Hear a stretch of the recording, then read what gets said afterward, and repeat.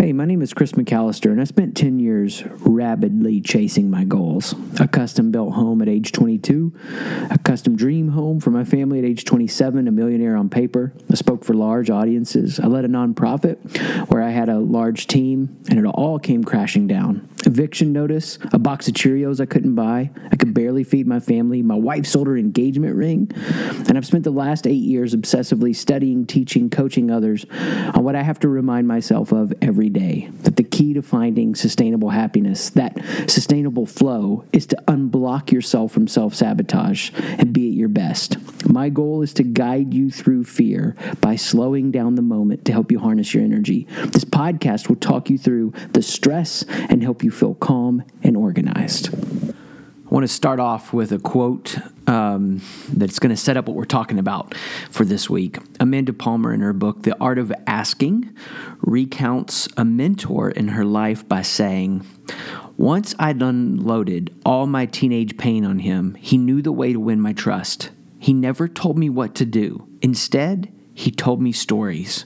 Stories about his life, stories about Zen masters, stories about his grandfather."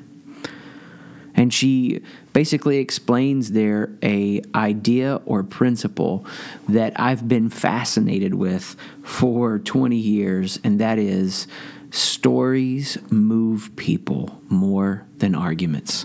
I was 18, 19, I lose track of time now. I'm in college, and one of my minors was speech communications, and I wanted to take a class on storytelling. I wanted to develop my ability to tell stories. As this passion and desire for speaking was growing, I wanted to be able to take people somewhere and to bring them into a space with me. They did not have a storytelling class on the roster, so I went to the department chair for the speech communications department and asked if he would be willing to teach a class on telling stories. And he told me that he would if he could get it approved. He got it approved based on we had to find a certain number of people to take the class.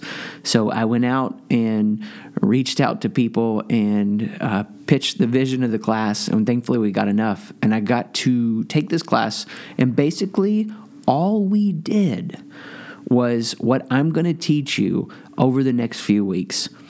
Learning to notice the stories, learning to capture the stories, and learning to tell the stories. That's all we did. And we just honed this skill and worked on this and developed it. And that was a starting point. We didn't leave that class being able to get up in front of people and necessarily do it in a way that was engaging and relaxing and inspiring and humorous. But we got started on the path of practicing. And for all of us, if we're going to lead well, then we've got to know that we're going to consistently be in a place that we need to inspire people, we need to solve problems, we need to move things forward. And what we're going to talk about for this month is the idea of what it means to solve with a story. And I'm going to be breaking it down in different ways. But the basic gist of today's idea is that stories bring people to you. Stories bring people in. It brings yourself in. So problems, you're not getting rid of them. You can think that you could solve all your problems today, and you'll have a whole new slew of problems tomorrow.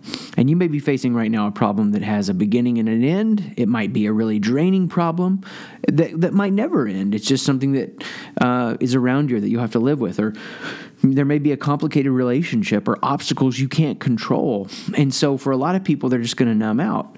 And what I can tell you is learning how to pay attention to the story you're telling yourself, which is something I cover, at the beginning of this podcast. The whole principle of the fourth episode I did, learn your story, pay attention to the story you're telling yourself, sets you up to be able to tell an honest story with others. I've had to find so many different ways to motivate myself through the years, having to rebuild my income twice, start over in different ways. I remember for a number of years I kept The Pursuit of Happiness, where Will Smith is in the subway bathroom with his son as the screensaver on my computer, or the background, the wallpaper. That image, it just spoke so deep to me about him being in that spot, and he just kept going no matter what it took. And I can remember when my kids were younger and they'd go to sleep and they'd ask me to sit in their rooms with them while they fell asleep, and I'd have my computer and I would work, and they would be asleep. And it was just an amazing motivational thing to look at them and watch them while they went off to sleep peacefully, and they're feeling peaceful with me being in the room. And I've got this visual on my computer because I'm trying to rebuild things, this Will Smith picture. A story that I've used for many years to motivate myself. And I'm going to botch some of this up, but there was basically a guy who was wanting to compete in the world competition for discus throwing. And so he got the dimensions for a discus, and he made it out of wood. And he marked off the distance for the world record. So he makes this discus out of wood, and he starts practicing till he can throw past this world record, this discus of wood. He goes to the competition, and they hand him one that's made out of wood with a metal rim. And he hadn't practiced with a metal rim, so he's had to practice a lot harder to throw it past this world record. Now he's got one with metal on it that's going to fly farther and faster. And so he throws it, chunks it way past the world record, and nobody beats that record for a long time. And that story motivated me because it was the idea of training under a great burden, right? Something that he's doing, not having the metal on the discus. He's training, so that when it comes to the moment, he flies faster, farther. And in a sense, when you aspire to any field where you want to be great at what you do, where you want to get into a state of flow with your work, there is something to be said for staying in a constant mode of preparation, that you're always paying attention and learning and noticing and capturing and organizing and moving it forward and attempting and trying and beta testing and so many of the concepts we've talked about up to this point in this 10,000 step journey. And that's kind of the focus of the podcast this year. But what I want to talk about now for this next chunk is the stories that bring people to you. And so I was telling myself this story about this discus that was motivating me in my 20s. It was the Will Smith thing early in my 30s. I use different artifacts and stories now. I mean, maybe for some of you it's as simple as going into an antique store and walking around and looking for a symbol of something that motivates you and how it connects to a story and taking it and putting it on your desk, whatever it is. But here's what I can tell you. You can't lecture yourself into becoming a better version of who you are or improving or growing, nor can you lecture those around you. And that's the quote that I started off with from Amanda Palmer, her saying, he didn't tell me what to do. He told me stories. As my kids age now and they're in this teenager and preteen space, I'm trying to be aware that it's not about giving that fast answer. It's about telling stories. It's about inviting the conversation and not forcing the point. Now, there are always going to be those who try to trick and stun through attempting to win the argument. Okay? We'll see that always. That's always there. But long-term influence is built on telling stories. Look, when you're leading a group of people, when you're the leader of your team or you're the leader of your organization, really what you do wants to be boiled down to staying connected to the front line, what's happening on the ground, keeping your ear on the ground, paying attention for where to persevere and where to pivot, having clear and developing systems rhythms, and then telling stories to win hearts and direct action.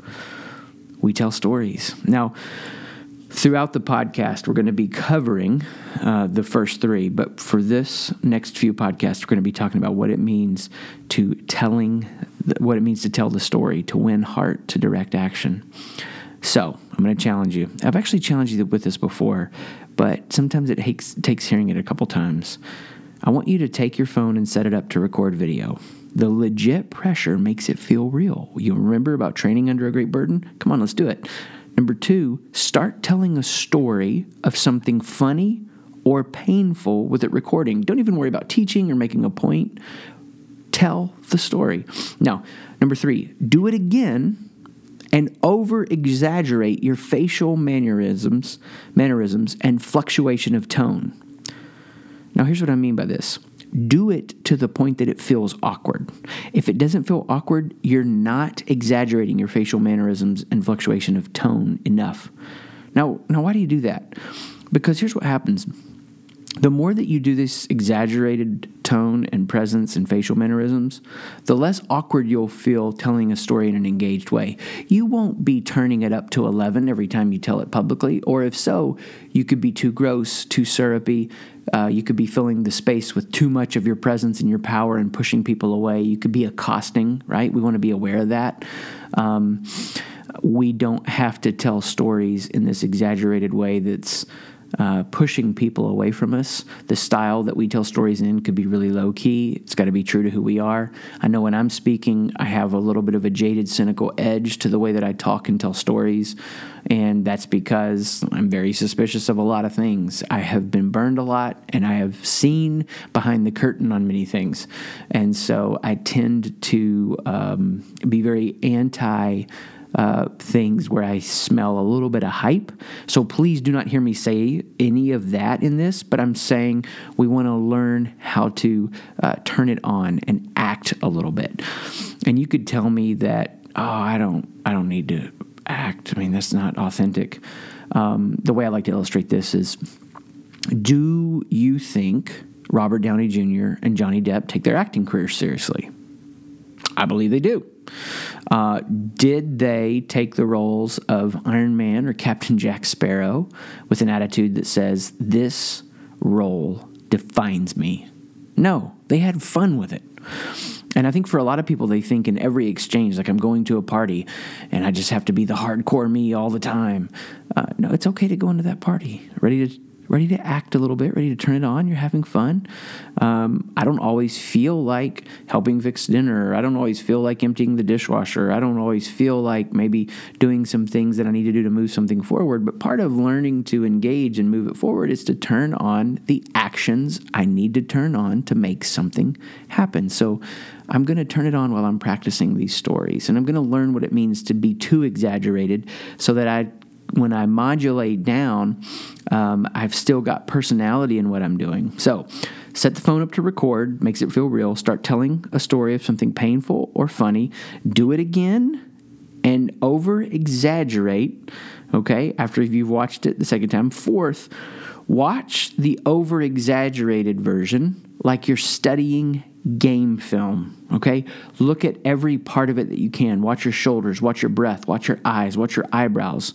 Rewatch it multiple times. And then number 5, the next time you're around a group of people this week, find a way to commit to the moment and tell the story. Obviously, again, you're not going to be telling as exaggerated from the second recording, but you'll be more captivating. Repeat 1 through 5 for as much as you want to grow your abilities to tell stories. And over time, you're going to learn how to bring more and more people into the ways that you can help them and serve them. And I'm going to give you more on storytelling for the next few episodes. Thanks for being here. Pay attention to the story you're telling yourself and telling others. Peace.